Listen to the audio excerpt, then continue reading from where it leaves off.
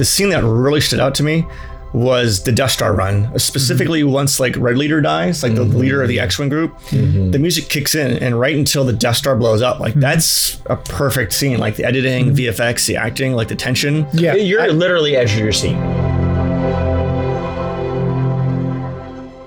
Hey gang, what do you get when you cross Darth Vader with an elephant? I don't know. Yeah, what? An elevator.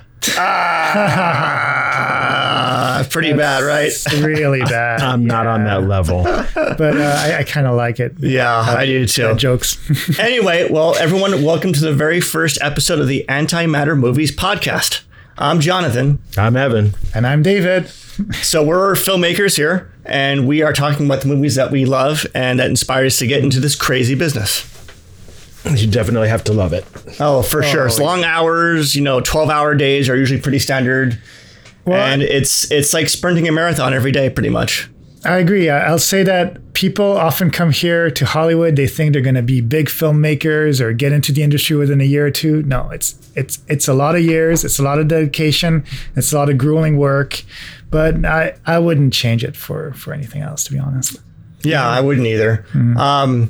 A little bit of a backstory here, an origin story, if you may. I just turned 40, and I kind of did a retrospective.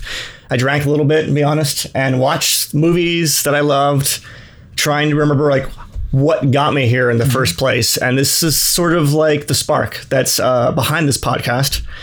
So, yeah, if you end up liking what we do here, enjoy listening to us speak, talk, mishmash about movies, everything like that, please email us at antimattermovies@gmail.com. Leave comments, leave a positive review. Every little bit helps. So what are we going to talk about today? Well, you probably guessed from the initial pun. We're going to talk about Star Wars. Episode 4, A New Hope, or when it was first released in theaters, just Star Wars, or even going back to the original name of it, The Star Wars, you might say. Yes. So yeah, that's crack open our drinks. Okay. Anybody want to talk at all about what they're having? Or are we going to skip it till the next time? No, we're going to talk about it now. So I like beer. I'm not going to drink alcoholic beer because I already kind of slur my words, I think. So no one wants that even more. So I am drinking, it's an Athletic Brewing, their hazy IPA. It almost tastes like the real thing. Oh, that's unplanned. This is a hazy IPA as well. Perfect. Nice. And I'm going to have the boring LaCroix, but it's really delicious. Hey, great. That's Cheers. why this is here. Cheers to the first episode, everyone. Is a hazy from Trustworthy, so... all the calories, none of the buzz. None of the fun. None of the fun. That's what I say to him, too. All right, so Star Wars. Like I said before, Lovely gray. when it first came in theaters, it was just Star Wars, and Lucas, I think, changed it for a re-release pretty soon after that. Was such a huge success. So he's been the special editions are really nothing new. He's been changing this movie over and over again. Yeah, actually, like, wasn't there maybe even like some other name to Star Wars before that? I know there was maybe. The original, like I said, script was called The Star Wars. Yeah, but in development, I don't know. I'm sure there were. Yeah, because I think that I remember you telling me something about like that Star Wars was supposed to be based on something else before, right? Originally, I think he wanted to do like Buck Rogers, yes, or Flash Gordon or something like that, and you couldn't get the rights. And that's kind of what I was referring to, because like it really changed quite a lot once they couldn't get the rights, and then became Star Wars. I wondered, just thinking out loud here, whether because didn't in the Buck, what was the other? Buck Rogers. Didn't one of those guys wear a vest like Han wears almost? Oh, 100%. Yeah, absolutely. I mean, there's definitely some lifts. There's definitely a lot of influence from Buck Rogers, but really fast. Do you all remember the first time you saw it? Because I do. My dad had me watch all 3 of the movies like in a single weekend over summer break when I was like 8 or 9. And it was really Return of the Jedi that really got me into filmmaking, but we'll discuss that the next one. But I remember thinking, this is really freaking weird. It really is actually a very strange movie when you really look at the beginning of it and the world building they had to do to get it set up. So, I mean, for me personally, I don't really remember watching A New Hope as a kid. Right. I don't think it was the first one that I saw, but the first one that I saw definitely was the Ewok movie. Oh, God, with So this. I need a real drink now. I was a kid. I was maybe 3 or 4 years old or something. So for me, this was great. I loved, like, come on, walking little teddy bears. It's awesome. There's so many. I love Star Wars in general, the world. But oh my God, so many creature fails in my opinion, my humble opinion. We started off really strong here, and I think the podcast is over now. Good job, David. I'm kidding. As you guys can tell, somebody any way you can get into Star Wars is King great. Star Wars. So. But anyways, one thing that I do want to mention, okay, I might not remember exactly seeing A New Hope for the first time, but the first thing that I do think that really, really inspired me to really become a fan of the Star Wars franchise was the music, because my parents used to play the John Williams score over and over again. And that was so epic that it just stuck in my mind. I don't think that a lot of movies nowadays have those kind of soundtracks like back in the 70s and 80s. Or Not emulate like that. You bring up a great point, because I'm thinking of it, how affected I was by the music, more so than any movie that I had probably experienced. I'm just thinking, I didn't think about this before even this podcast, that's probably one of the first scores that like I recognized and that, like, meant something, and so emotional too. How could you not? One thing that always I keep reminding myself about this of John Williams is that he was married before. And she passed away.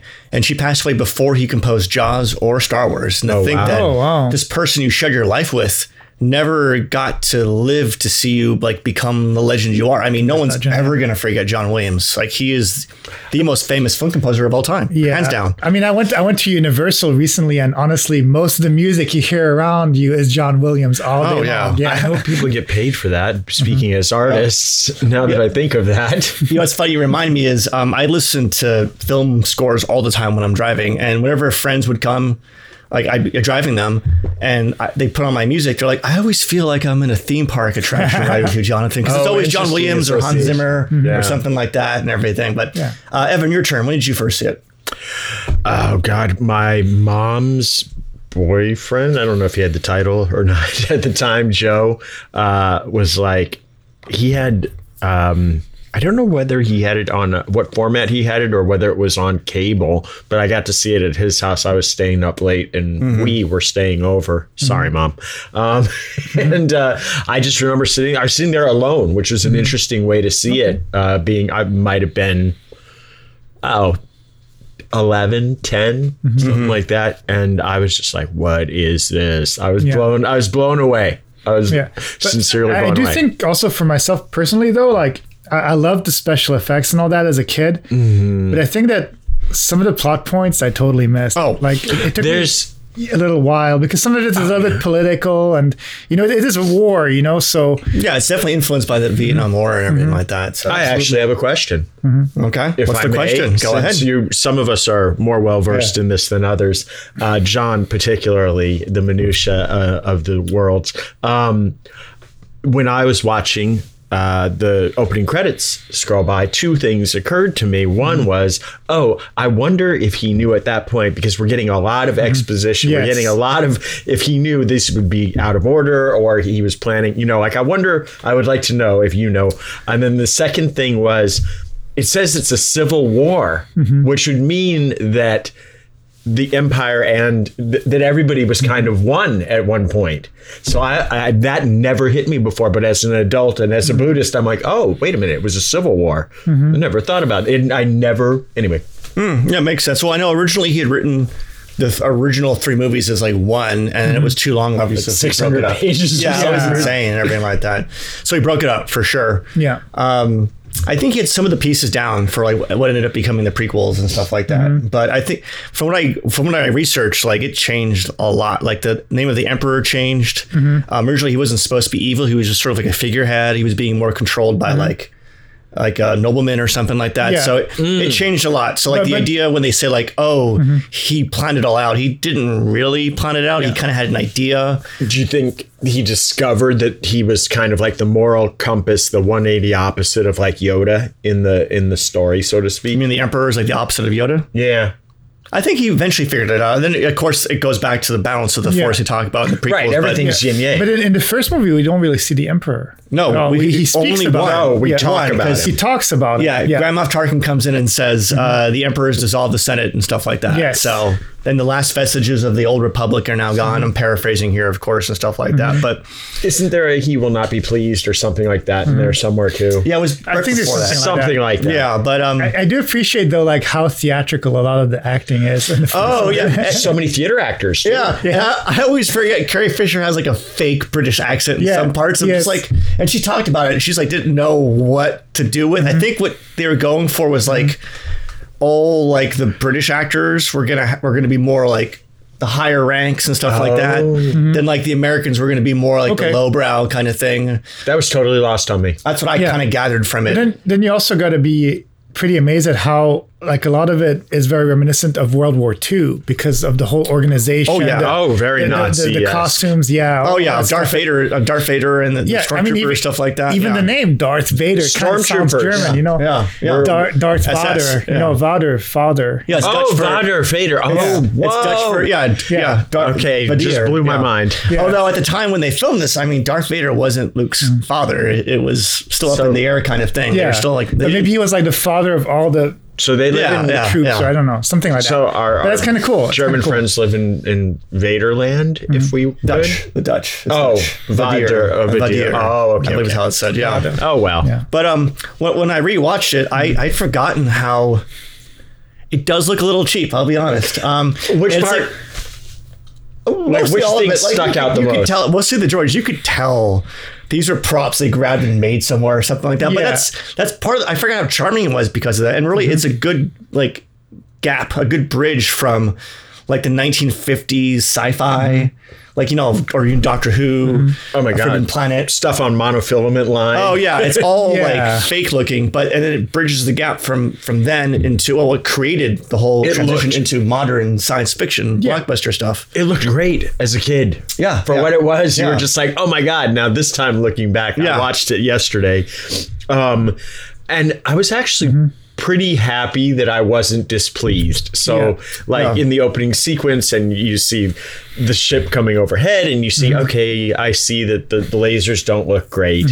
Yeah. But the ship still looked pretty dang good. But there is and the worlds. Go ahead. I was going to say, there is a big leap in the visual effects between like the first and the second, or the Empire fourth Strikes Back and A New Hope. Like it's pretty mind blowing. It's money. It's having more money. Well, and then also, if you think about it, as we kick the soccer ball around, as it were, all the people that were on it then had that under their belt and could take that, and then on the next one that they were filming, regardless of where it was in the chronology, put all that and expand upon everything technologically that they just did. Like I mean, I think, correct me if I'm wrong, I think it was one of the first to use VFX, matte paintings, and models, like to use several things at once. Time. Revolutionized everything, right? Like that, so the budget for the original was $11 million. Oh my God! Can you imagine what that would be today? Today's day, it grossed $775 million, which is like way higher. And then Empire Strikes Back is producer vibes here. That's like wow, $770 million on 11. And the budget for Empire Strikes Back was 30.5, so it's 3 times double the budget. 3 times 10 to 3. Yes. You never finished grade school, did you? I went to public school, my friend. That's my joke. So did I. But how did I turn out so smart? So now that we were kind of speaking about the effects, that kind of brings the question: what's better, practical effects or VFX? We have interesting views on this. I would say practical enhanced by VFX. Is probably the preference is always to do. We've always, Jonathan and I have always wanted to, and I'm sure you're probably very similar. I definitely agree, but also like I want to talk more about those VFX because of the 2004 DVD, and then again they remastered in 2011, and they retouched the VFX multiple times and even tried to better whatever was in the 2004 edition. It's like just I'm a purist. Well, spoiler: I watched the despecialized edition of that. So did that's Evan as well. You watched the. Yeah, I watched a clip on YouTube that had the despecialized shots vs the new VFX, and it was showing the differences between 2004 2011, and then they even had the original scene of Jabba the Hutt that was not even in the original. Yes, that's where you're taking too much liberty in my because it was a guy they filmed originally, they cut it, and then thank God they cut it, because then we had the real Jabba the Hutt in Return of the Jedi, which looked awesome. But it's kind of they kind of needed to have that Jabba the Hutt in the first and then the New Hope, because then in Return of the Jedi, he is such an important part that I don't think if they didn't introduce him, maybe people might have been confused. I mean, I guess in those days they hadn't introduced him. Oh, I just looked up, guys. Sorry, it wasn't Buck Rogers you wanted to do. It was Flash Gordon, actually. Okay, Flash makes Gordon. more sense. Okay, Yeah. That's who. Ironically, that's who I was, or not ironically, but oddly, that's who I was thinking of visually. Yeah. And actually, that's a whole other thing that we'll have to talk about off air. There's a really interesting backstory to the whole Flash Gordon thing. Cool. What do you guys think about the acting in it? Oh, it's. What's the night? How do you say? Passable? It's high school level. Yeah. Like Alec Guinness. Alec Guinness. Look, they had some great. Hey, James Earl Jones. Yeah, but I mean, that was like a voice. It's like asking somebody, like, how good the ice cream tasted when you were a kid. Like, how good does a memory taste? Well, the thing is, did he come on right from the beginning, or did they edit the film and they're like, I don't really like the voice? The plan was, I think, the plan was to originally redub him, because if you listen, they do have scenes online where you can listen to David Prowse's performance, and it's like the guy who actually was physically Darth Vader. No, it would have been terrible. It doesn't work. Can I for a moment, can I take us on like a total? Go ahead. Yeah, go ahead. Yeah. That means me saying, can I take us off-roading for a second? Wouldn't it be a great SNL or otherwise sketch of like, it's Darth Vader coming in, entering the scene and whatever, but instead of James Earl Jones's voice, it's his voice. Yeah. And it's like, that would be fun. I am not pleased with you. Like, it's a really horrid voice. Yeah, it didn't work. But honestly, I think all the acting was pretty solid for what it was. I mean, look at Alec Guinness. For what it was, absolutely. His performance, even like knowing what we know what happens in the prequels, like when Alec Guinness says, it's like, I don't recall ever owning a droid. And the way he says it and the look on his face when he first hears about the droids, like, there's something going on there, like a memory happening. He's got moments like and it's just so surprising. I'll be honest, I feel that C-3PO did steal the show. Anthony Daniels. He's so funny. Yeah, it's great. He was almost. You follow him for quite the bit. He's really the POV for the beginning of the film. He's kind of, I wonder if have you read the screenplay? I haven't read it. Yeah, a long time ago. But really, I mean, there's. Is he the audience for us? Is he the audience participator? Yeah, I feel like he might be. Because basically, there's a film called Hidden Fortress, that Akira Kurosawa did, a samurai film, and they have two peasants in there that were sort of like the proto versions of like R2 and and they really are introduction to it. When you go through, like we spent a good 15, 20 minutes with them. Yeah, correct me if I'm wrong. I think the first dialogue spoken is C-3PO, right? Yeah. Yeah. Yeah, and even R2D2 is so cute. He's still doing something. Yeah, 100% for sure. He has so much personality. It's like, come on, like, play the recording. Play the whole of the recording. He's like, no, it's not for him, Yeah. But it's it's kind of cool. Like, I don't know, the way that they did it. And they established that there's different... He establishes... I don't know if he really planned it, but it's great from a filmmaking point of view. He establishes that he gets you immediately used to the fact, like, here's R2, this is the way he speaks. So that when Chewbacca comes in, we're like, oh, okay, this is the way this guy speaks, and this is the way... And it acclimates you. Yeah. And when I was watching it, as F. What I really understood is like how important, once they land on Tatooine, the desert planet, and they're going through and like it seems like nothing's really happening, but they're building the world. It's like you have two robots who are people. They are people basically you're empathizing with. Yeah. Dealing with the Jawas and seeing all the other droids and the Sandcrawler, and it's a slow build up to understand. And then once Luke and his uncle show up, it's like, okay, there's humans again. And then getting into the cantina, where you find Harrison Ford and stuff like that. Without that whole thing, like you just get dropped in there. And I think a lot of movies these days don't do enough bit of a slow burn in building this world out, because we take Star Wars for granted, like, oh, we know this stuff, but without that initial 20 minutes or so in the beginning, you have nothing. They definitely have the 3-act structure. I was just going to ask. It's pretty amazing. And I love too that... Where are we at 10 pages? Sorry. At 10 pages? Yeah. Oh, I can't remember off the top of my head. I think they're still... I'm curious. I think Luke... Where would we be? They're still wandering through. So Luke doesn't show up until 15 minutes, give or take. Yeah, it's a pretty long time. So we're over the firefight in the corridor, in the hallway. Yeah. Huh. Anyway, sorry. Yeah, I wouldn't know exactly, but I do feel like it is really fun, and also the fact too that you get to see in those different acts, you get to see Tatooine, you get to see the inside of the Death Star, and then you get to see the outside of the Death Star too, which is kind of rare. I don't know, and there is definitely also a big crescendo too, like from one to the other. Oh yeah, well, I mean, when I watched, I think the scene that really stood out to me was the Death Star run, specifically once like Red Leader dies, like the leader of the X-Wing group, the music kicks in, and right until the Death Star blows up, like that's a perfect scene. Like the editing, VFX, the acting, like the tension. Yeah, you're literally edge of your seat. Yeah, I know what happens in it, but I'm rewatching it like for the first. It's probably been almost 10 years since I really saw it because I was so disgusted by like the Blu-ray releases and special edition. But I watched it, I'm like, I forgot how good it was. But I'll say something too. Like, there's something kind of strange too about the fact that there is a sort of point that they have to hit to destroy the whole Death Star in one go. And that's kind of strange, I think. Like, is it kind of saying that they're supposed to be kind of dumb? But at the same time, it means the guy that designed it really... No, but my point is that nowadays they kind of make fun of the stormtroopers because they always miss. But I think in the beginning of this film, in The New Hope, they're not missing as much. They're actually hitting. The stormtroopers so you're hitting. Positing that stormtroopers were better shots and X-Wing fighters were better. Yeah, I mean they do.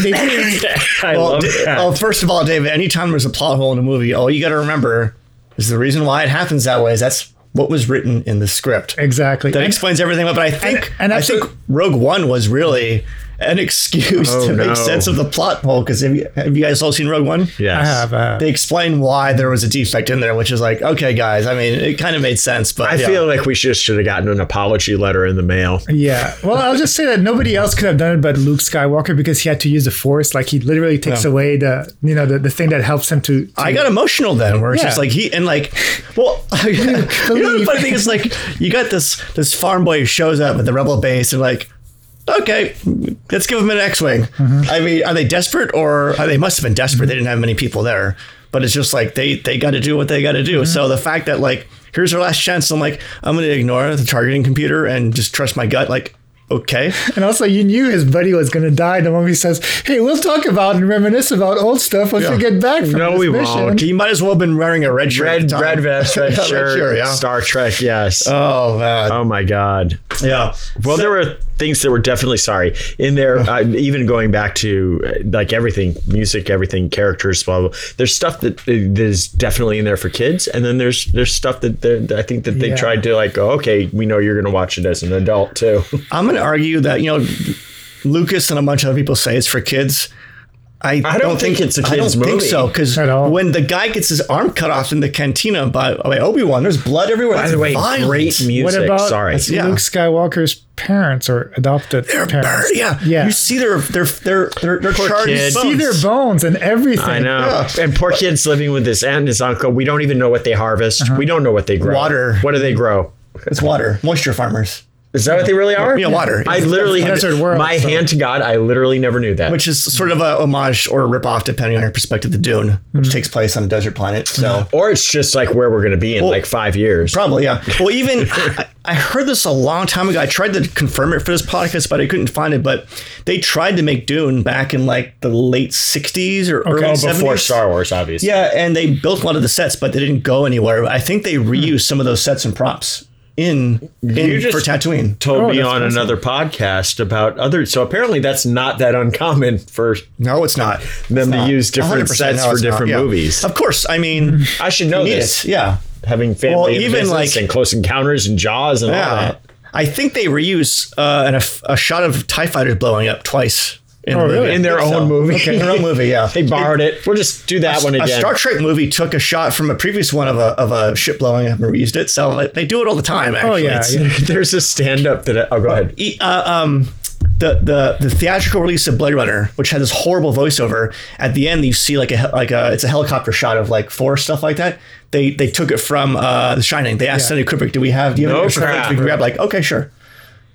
Wow. Yeah. Ridiculous, right? Absolutely ridiculous. They just color corrected it differently or something. I think so a little bit to make it a little bit different. But you look at it, you can tell like, oh yeah, that's definitely, of course, no one should watch the theatrical version of Blade Runner. It's absolutely terrible. One thing that kind of made me giggle, like when we were talking about like, reusing footage and editing and all that is actually the editing of Star Wars, where they use all of these cross dissolves in between scenes. I always forget about it. It's more it's not as obvious. You know what? Until you just said that, I just always forgave that. Yeah, in modern Star Wars, it's not as obvious, but this one is super there's like obvious. I mean, there's side wipes, there's X dissolves, there's. Did you guys watch the last episode of The Mandalorian season 3? Really bad soap. No, I didn't. No, I They just shot at the end. I won't spoil it, but at the end, they just literally do like a pin, like they Oh God! dissolve into a vignette, like a vignette somewhere, just highlighting two of the characters. Like I'm someone passing out. Yeah, it's like not no. passing out. No, it's just focusing on like, okay, that's definitely old school, like Lucas Star Wars. I can picture like some editor being like, let's make it look futuristic. We'll do all these like cool swipes that people aren't used to. It's gonna be so much fun. Yeah,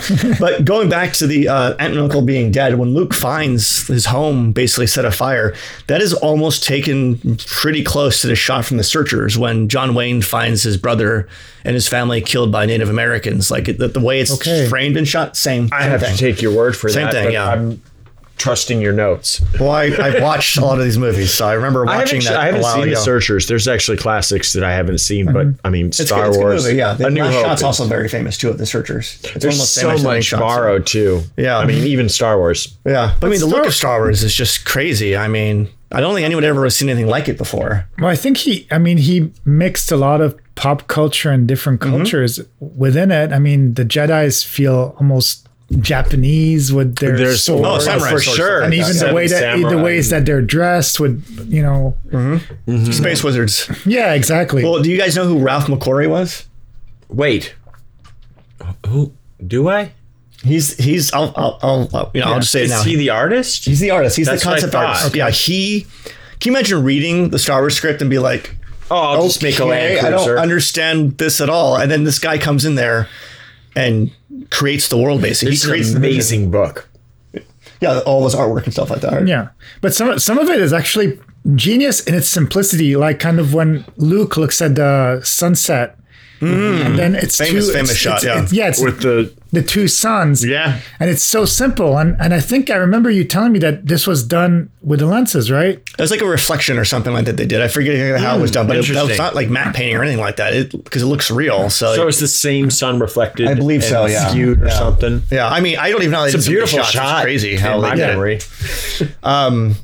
But yeah, I mean, Darth Vader wasn't supposed to be in the suit the whole time originally. Oh, really? But one of the original drafts of the script was it called for Darth Vader to like enter into that ship at the beginning, not through like a bridge or a corridor from his ship, from the Star Destroyer.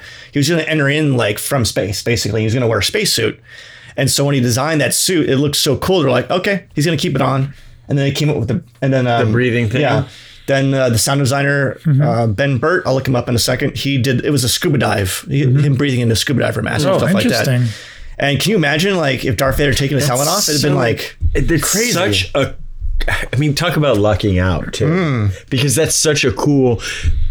Like he gets credit for that as a story element, as something that he wrote, and yet it's such an integral part of everything that I dug about the whole story. Was him being cut off from the world, but both choosing that as well as guarding himself. And then you can't see his identity, so he's not human, even though he's. It's like, and he gets to have all the credit for that, as if. As it was all him, yeah. Right. Ben Burt, yeah, he did the sound design. I didn't know he actually edited all the Star Wars prequels as well. But he created the voice of R2-D2. The lightsaber hum was him. The sound of the blaster guns. Oh, come on. The breathing, yeah. R2 and the like that alone. Yeah, R2 and the blaster guns. He also did the performance for Wally actually in the movie. Yeah. This sounds like the thing that, like, I don't know how old he is. He's got to be what, 80s, 70s, late 70s, early 80s? 74. Okay. So I don't know. He was very young. I don't know if he's a drinking man, but I bet you he says, I'll tell you what, there would have been a flipping Star Wars blaster gun. Me. I did the little guy, the little garbage can. Me. Your entire childhood? Me. Exactly. Oh, did you know that they used? Did you tell me this, or did they used a steel galvanized garbage can as R2's stand-in? I believe it. Yeah, I believe They it. literally did with blue paint on blue tape. Sorry, that's with blue painter's tape, and they'd bring in because it was the exact height of R2. Oh, that's funny. Who was that? Kenny Baker. Kenny Baker. Yeah. Speaking of sound design, what are the Jawas saying? Oh, I don't remember this, but I know It says Utini. That's what they're saying. Oh, I don't. Utinni. I know that because I used to play the Star Wars trading card game back a long, 20 something years ago, and that was one of the cards. Utini. Oh, so it was written on the card. It was written on the card. I dated an Armenian girl that ordered a drink like that. Well, I don't even understand. Are you being serious, or is that a joke, or what? Totally joking. Okay. Utini. Well, I want to also bring, since it's a movie that's technically in the past, but it feels like the future. But what future technology did they actually get right? Because there's holograms, for example. Holograms are coming. Well, they had FaceTime, right? Basically. Yeah, basically FaceTime going on there. Still waiting for that lightsaber to get made. God. What did it get right? I wouldn't consider Star Wars to even be science fiction. It's just straight up fantasy. Elevators existed. Yeah, it's fantasy. I don't think getting up from the garbage compactor was that big a deal. Yeah. I mean, do we have any... I guess we don't have anything that flies. If we wait a minute, we've got R2 and C3PO. We do have. We're really close. AI, we're very AI close. is getting very, very close. And the robot dogs. So we're pretty close. We'll see. So here's a hot take. Do you think Star Wars ruined the movie industry? Because when you think about it, in what way? Jaws was the first blockbuster, and then Star Wars really cemented it. And it was the idea that no one ever realized before you could make money off merchandising stuff. Oh, they were huge with that. And you know what? And he made more money. Go ahead. Lucas took a pay cut. He's like, all right, don't pay me as much, guys, but I want to own the IP, the intellectual property, and the merchandising. And the studio's like, okay, sure. All of it. All of it, yeah. All of it. He made I think he made like $500 million. Did they start the toy line right away in 77? When they did probably that, and I know my ex Sarah was telling me about it when she worked for McDonald's and did tie-ins for one of the newer ones ages ago. But yeah, they had merch tie-ins on food, on fast food almost immediately. 1978 was the first Star Wars action figures. So 1 year later. So 1 year later. They didn't realize. Back then, probably still out in theaters. Well, it was. If it came out in 78, it means they must have started the designs in 77. No, 77 was when it was released. No, that's what I'm saying, the toys. Oh, the toys. The toys came out in 78. They had it takes a while to get it designed. So they must have started a really long time ago. Oh, same thing with Baby Yoda. They didn't realize Baby Yoda was going to be a huge thing. Yeah. I'm going to step off screen for a second to give Jonathan something. What? Uh-oh. What has he got? I was working at a restaurant. Okay. And somebody at the bar insisted that I take that, and they drew that at the restaurant. And I was like, I don't know who to give this to. Yeah. Can we see that? Nor who to credit it to. Okay. But I was like, that's cool. That doesn't look like Baby Yoda, though. That's actually Yoda. This is actually supposed to be Yoda. But yeah, so I was like, I'll give it to Star Wars fan number 1 here. I'm a bit of a Star Wars fan. Well, I don't know if Lucas is a Star Wars fan, actually. It's a good segment. Good segment crossover right there. Very fluid in how we're transitioning here.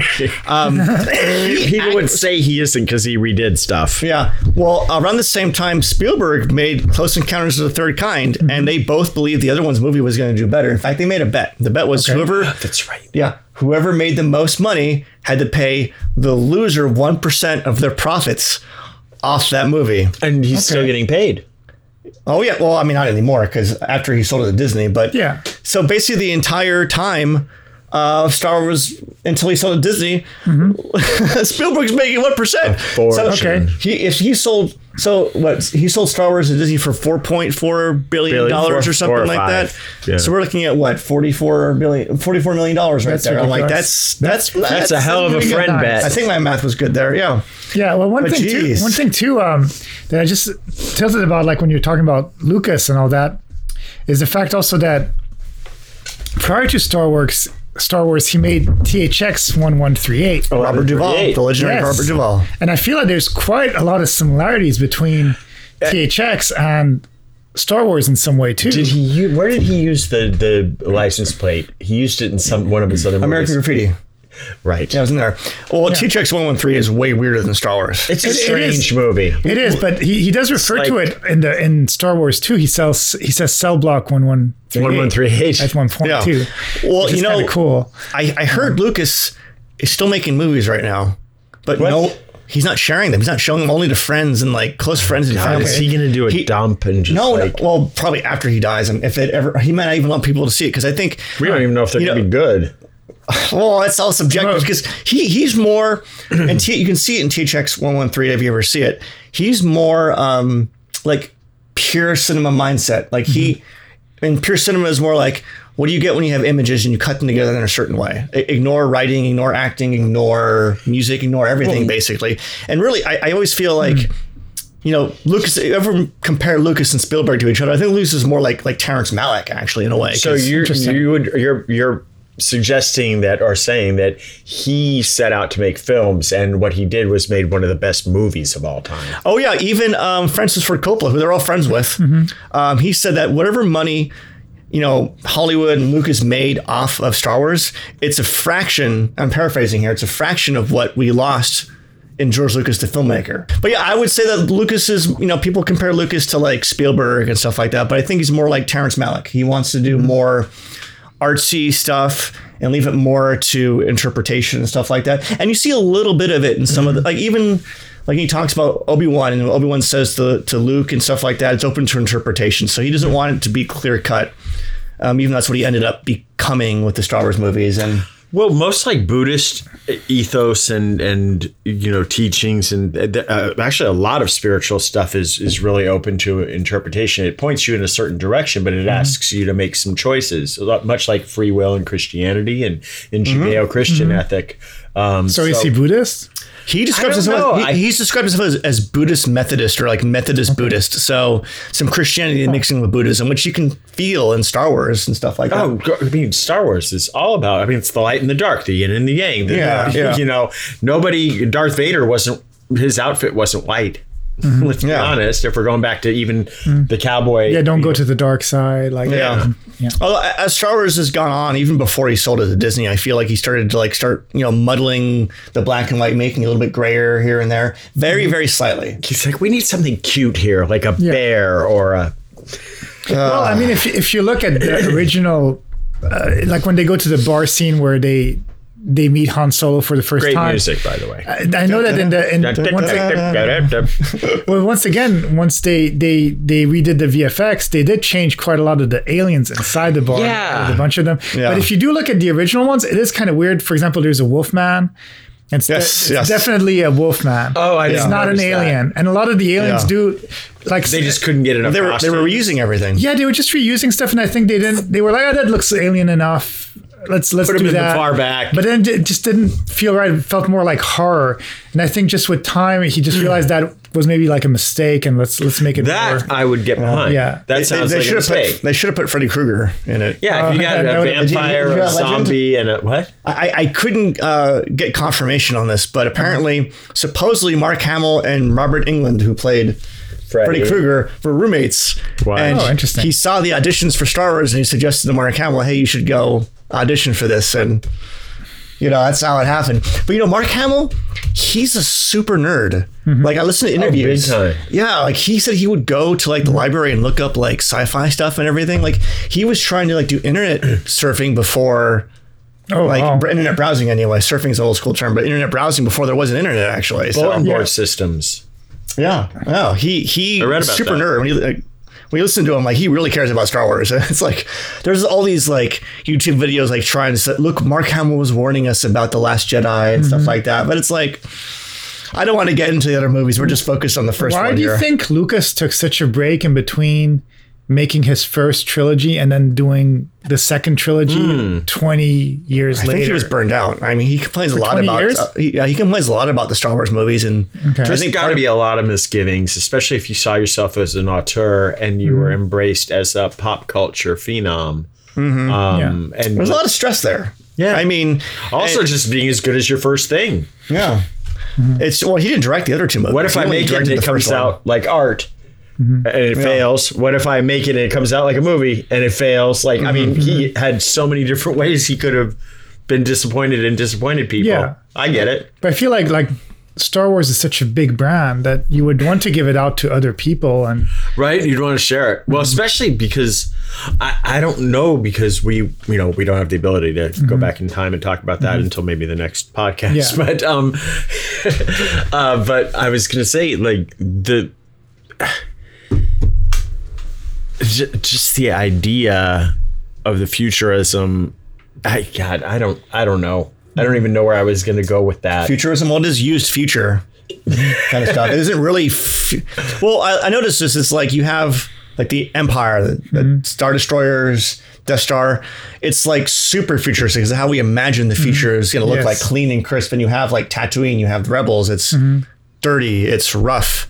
It's everything. And I know the use of futurism was a huge influence on people. Even like Ridley Scott said that like that's how he designed Blade Runner, was basically using Star Wars as sort of like the blueprint for how it's supposed to feel. It's supposed to feel more lived in. Yeah. But Blade Runner succeeded in making it feel more realistic, if you will, to me. Did you feel? I don't know. It did, yeah. But again, I mean, you can feel like the propage, if that's a word. To me, a lot of the stuff feels like homemade and Star Wars. Yes, that's the idea, which like works actually for Millennium Falcon. Millennium Falcon, exactly. Yeah, it's things like run the down. fastest ship in the universe. Yeah, and that's what did it so well. But I think Blade Runner is probably more successful, as you're talking about, because it is in our world, in theory, in the future and stuff like that. So that could be it. It looks. They both look timeless in different ways to me. Not that we'll talk about Blade Runner in another segment. Why do you think they can't recreate the same kind of vibe with the new Star Wars as there was with the old ones? Because it's kind of cool. Like there's these certain scenes, like you said, it builds up the story, and then there's some adventure. But I never feel that same kind of thing in the new ones. They're fighting memories. I would argue that the new ones have too much money. That Star Wars had nothing, so they had to really pull it together. But it's weird. Like I looked that up. Like the crew didn't believe in it. Most of the Alec Guinness didn't believe in it. Most of the actors were like, "What is this?" No one thought it was going to go anywhere. It was like a joke. Like, what are you working on? A space movie. Yeah, I mean, you're filming something in space. It's kind of crazy. They're getting shots that have to be done on screen. Yeah, right. And the crew didn't see any of the models or the matte paintings or any of this. So they're like, what the flip am I doing? It must have been a big mess to edit it. Like just looking at this stuff, and somebody. Have you guys heard about the stories of like the different cuts? No. It's like the first screening was a disaster. They screened it for a bunch of directors like Spielberg, De Palma, Coppola. Okay. They still had David Prowse's voice in there. Okay. The opening crawl was like really long. And like Brian De Palma was like, let me help you trim that down. But apparently everyone was just like, this is not going to work. Everyone thought it was a complete disaster. And Lucas's wife actually edited it for him. Wow. And they went through a lot of different things. And I think, she added a lot of the humor in there. Like I know there was a story where there was a screening of it. And when Leia like gives Luke a kiss on the cheek before they swing across the chasm in the Death Star, people laughed at it. And people thought that Lucas thought people were laughing at him, and then she's like, "No, you got to keep it in there because this is a great moment. People love it. It has heart, human and stuff like that." So I thought it was kind of cheesy. I thought, for good luck. Yeah. I mean, it's kind of silly. But they're still playing into the cheesiness of like those old school like 50s serials or the 30s and 40s serials. It makes you feel like less strong as a woman somehow. And I'm just thinking of this right now. I think one of the most attractive things as a character about Han Solo was his humor, his like kind of wry. Oh yeah. Right? Like even more so, like you could find a hero, you can find a reluctant hero in a story, of course. And he was that, but he was funny. Well, I feel like when I watched it this last time, like everything's kind of serious, but it's kind of funny with the droids and stuff like that. And you're watching it. Yeah, you're watching it. You're like, what is like? Am I supposed to take this seriously? What's up with this? Han Solo shows up. He's kind of making fun of it in a way. He's kind of a D word. Yeah. So it's like I think once he shows up, you're like, oh, it's okay to like this because this guy is sort of not taking it seriously, where everyone else is. Even like the droids are funny, but they're still taking it seriously because they're in this world. Like Han Solo is like someone from like our era, like contemporary 70s, whatever. Right. He's thrown in there. Like Harrison Ford was in like American Graffiti and stuff like that. He became like the movie star of. He was already that guy. Yeah. So it's like, it was perfect. I mean, and it's funny. Lucas didn't even want to cast him in it. It's crazy. Wow. Yeah, because Lucas didn't like reusing actors. Can you imagine it was somebody else? Like I think Burt Reynolds. I think I heard that. It would not have I worked. can't imagine. No. I, honest to God, I cannot imagine anybody else. I mean, maybe some unknown that we haven't. Yeah, but I can't. I mean, and, maybe in an alternate universe, who knows? We would have accepted it because he might have done a maybe good job, if we didn't but know. we're just used to it. Richard Dreyfuss or something like that. Oh my God. I know. So Harrison Ford was friends with Lucas already, and then he helps with the auditions. So he's reading for Han during the auditions and everything like that, and he just did everything he could to make Lucas realize, hey, it's me or no one else. Yeah. And that might be the most important role in the whole movie, really, because it helps create a sense of like, who am I supposed to be rooting for in this? Who am I supposed to empathize with? And, well, and he's the guy that calls BS too. Yeah. And by the way, just circling back for a mini moment to C-3PO and R2. They're a comedy duo. That's how they're set up. Like Laurel and Hardy kind of thing. Yeah. Laurel and Hardy. One's short, one's tall, one's this way, one speaks funny. Costello. How did they move the R2D2 back in the day? It was like 3 R2s. It was like Kenny in an outfit. Yeah. It was a remote control one, and then there was one inanimate one that they posed, I believe. So they did have a remote control to make. They had one for movement, and then it was a specially made suit. So you had Kenny Baker in there. Yeah. And there was a suit, and they had like people were manipulating all the different parts and stuff like that. And then there was also a remote. Why am I missing my words? Like for control the audio for all of that, they even had somebody for something for that. Okay. Can you guys imagine like those two droids? Like you're in the middle of the desert, like with Tunisia, and like it's sweating. It's like so hot, and you're gonna be in these freaking metal suits. Oh my God, Anthony Daniels must have been awful. I mean, it was worth it. Definitely. It's a metal suit. It's awful. Wait, actually, I don't know if it's metal. I don't. Do we know whether C-3PO was it just probably something like or was it plastic? Let's see. I don't think plastics were advanced enough then. I bet don't it think was so. tin or something with foil on it. It's possible. But then they also did a good job just with the costume. It actually looks like a real robot. Back to so many things that they were groundbreaking on. But I think nowadays they wouldn't have gotten away with just putting someone in a suit just like that. They would have wanted to mix in some VFX on top of it. Wardrobe. Well, they ended up doing VFX for the prequels at one point, so to get over it. So because that was rough. So back to that question I asked before: did Star Wars ruin Hollywood? What do y'all think? Because now we're in an age where it's not independent movies like they were back in the 70s. It's all like high, like big budget tentpole releases. It's all going to be blockbusters. So the producer would say it did and it didn't. Reason being, not safe answer, for real. It did because it showed Hollywood that you could make a movie for $10 million and make 700% on that. Okay. So they were realizing these numbers that they had never, I hazard to guess what else had grossed $700 million at that point. Jaws was the highest grossing film for a bit. Was it out already, Jaws? Jaws came out before, yeah. Because I know that in the history of movies, they do say that Jaws is the first blockbuster. Yeah. But then Star Wars like followed it up, and it's like, okay, here we go. But it's the same people. It's the same group of friends. Yeah. So it's like Apple didn't have this first smartphone, but they made it popular kind of thing. They showed it. And in history, they will be remembered as the one. But then I would say that maybe Jaws is what ruined first. But I'm saying, like, Jaws started it, but then Star Wars said Jaws wasn't a mistake. It wasn't a one-time thing. It happened again, and now we're going to do it again and again. I mean, even like I think Godfather Part 2 and Empire Strikes Back. Everyone's like, why are you making sequels? No one's going to. They've already seen the story. Even the concept of a sequel back then was kind of. Can you imagine that? A Hollywood executive going, "No, we don't want a sequel. We don't want a franchise. You're going to make another one of these?" Yeah. That's so confusing. People just didn't realize back in the day that people would get attached to certain characters. What do you mean the story's not done? Yeah, and you have us growing up with this stuff where it's like we feel like part of our childhood. Yeah, our childhood. I mean, my childhood basically was Star Wars. Actually, so like you just grow up with it, and you're just obsessed with it, and it never leaves you. Even if you get like fed up with some of the movies or you grow out of it, you don't really ever grow out of Star Wars. Once you love it, you're always gonna love it forever.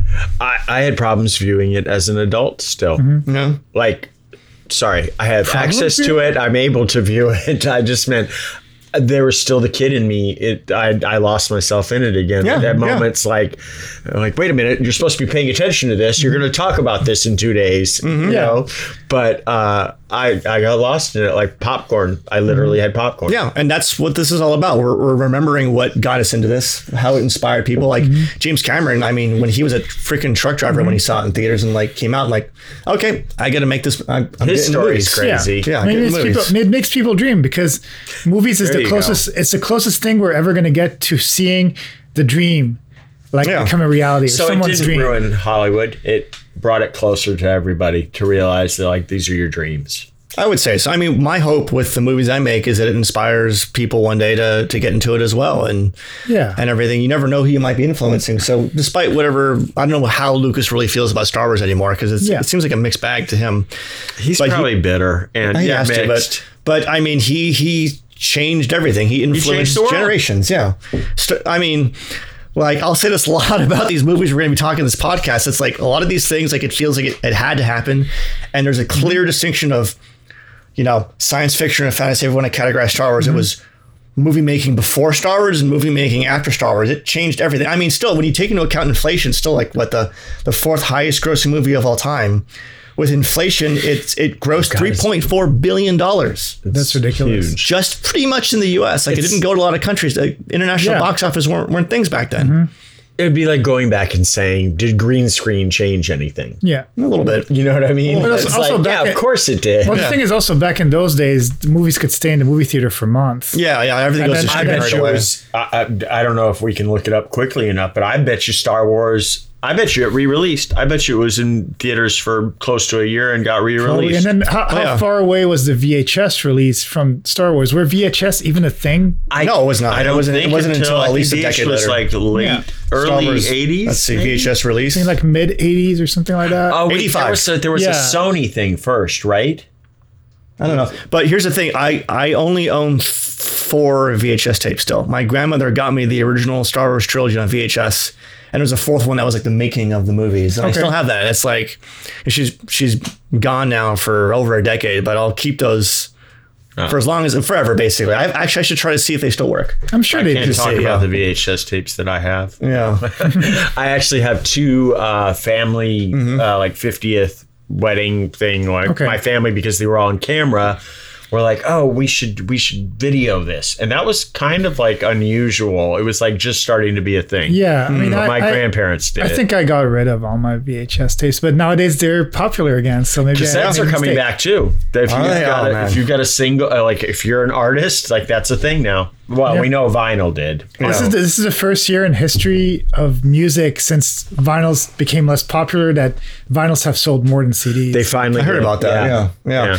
I would love to be able to watch like the original Star Wars, like not modified at all in a theater again. That'd be great. Yeah. They did it a couple years ago, right? I'm sure they have one point, but they are going to do a 40th anniversary screening of Return of the Jedi, like I think in a week or 2. So I'm planning on seeing. We should all go see that. Actually, like when we do Return of the Jedi, like legit. I don't think so. No, I think there was probably something that Disney signed when they bought it that either they can't, or it's going to be a long time before they release the unaltered version. Yeah, because even the ones that you saw that had the VFX, the original VFX, it was probably like some sort of fan made thing, right? Yeah, they took like the Laserdisc version and they sort of like, I think they tweaked it a little bit here and there, but it's not the original. You just reminded me of something. So my uncle was a cinematographer and a cameraman, and when he passed, I'm trying to think. I think I have Return of the Jedi. Okay, so he had a Laserdisc player, which was like the size. It's like a CD, but the size of like a record, an LP. And I have like 40 or 50 of those, and I think I have. I know I have Jaws. I think I might have what you call it in it. I think I might check and see Return of the Jedi or Star Wars. Or maybe we can watch an unaltered version. Yeah. On the what is it? Laserdisc player. On my huge 150. We should do that. That'd be awesome. Okay. That'd be awesome. I forgot to say one thing that I feel like a lot of people probably made this mistake when they first watched it as kids. I thought they weren't called lightsabers. I thought they were called life savers. Oh, I didn't. And I was wondering what flavors they were. Like, so, the Jedi would have like what, blueberry or blue raspberry, and like the Sith would be. Well, they didn't call them Sith. There was no mention of Sith. Did you imagine that they like licked it or something? Maybe, I don't know. Because it's the saber cuts. But they would be cherry, and then like my favorite flavor of lifesavers as a kid was butterscotch. So the new Ahsoka trailer that you're doing the show for Disney Plus, right? They have orange lightsabers now, so I'm like, butterscotch flavored lightsabers. I love it. What I love is that this is the commonality of childhood too. Is the association with blue is raspberry. Yeah, which is like, how is that? Yeah, blue raspberry. Thanks, now. guys. But speaking of lightsabers, we should talk about the choreography. Oh my gosh! We could literally do 3 of these. We could. Well, we will be one for. Well, I mean, 3 on. We can do 3 on. On Star Wars. So there's a who is the Blade Master on this? But David Prowse, who again was the actual physical Darth Vader, kept breaking the fake lightsabers they used. Were they plastic at that point? By the way, I Googled or I ducked and I couldn't find out what C-3PO's costume was made of.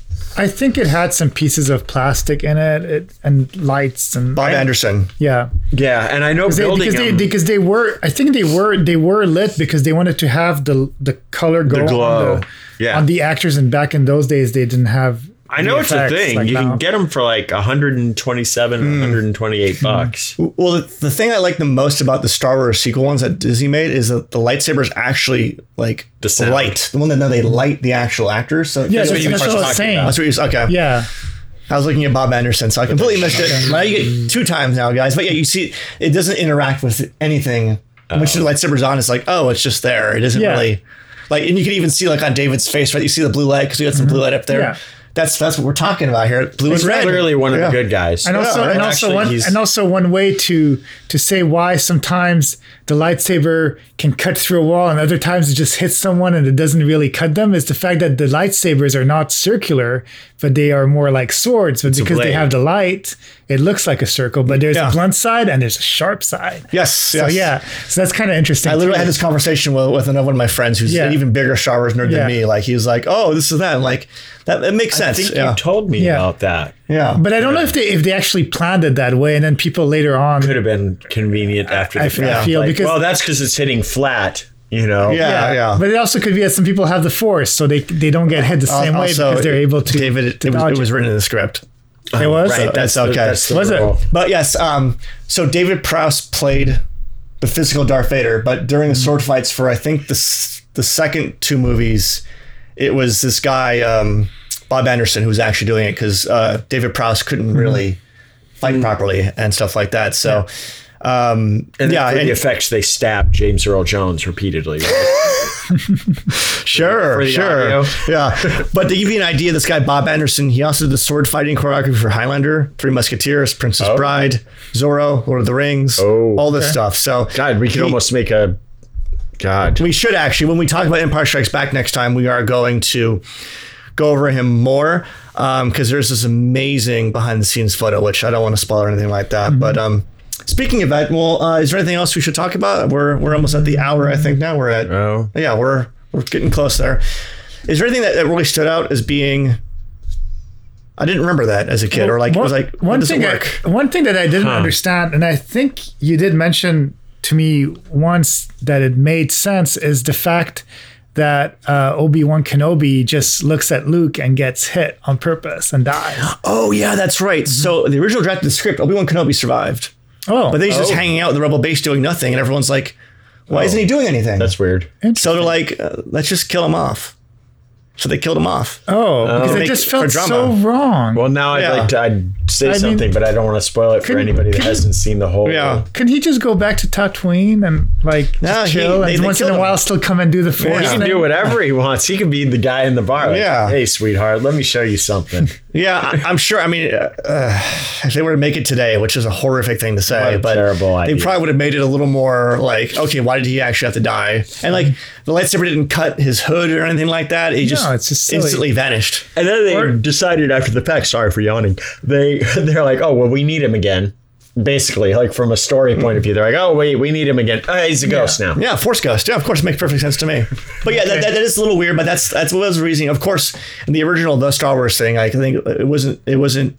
So it was Luke Skywalker. Luke Skywalker was the old Jedi general, and then Anakin Starkiller was like the hero. And of course, they rearranged things and stuff like that. I'm so glad that they rethought some of that. Yeah, and Han Solo and Chewbacca were like the same character. He was like some weird like green space alien kind of thing. Yeah. But that would have been so bad. Yeah, but it's amazing that these movies that we love so much, like they could have been different in so many ways. And horrible ways. The fact that we got what we got, I mean, it's almost magical. It does feel kind of like fate sometimes. I don't really necessarily believe in fate or destiny, which even though Star Wars is all about that kind of thing, but I believe in the Force. Yeah, if only it was real, right? I think. Well, the thing is that it's real. Somebody needed to do something at one point. If Lucas hadn't done something, somebody would have created something else. Yeah, I mean, it's there. It would have evolved somehow, even if it was 5 years later or whatever it was. Someone would have created. It might not have been in space, but it would have been something else with VFX, like they did, and it would have created that same kind of movement. Exactly. Yeah, right. I mean, look like at what happened. In it's just that they were the ones that did it, and they were connected with those people, and they all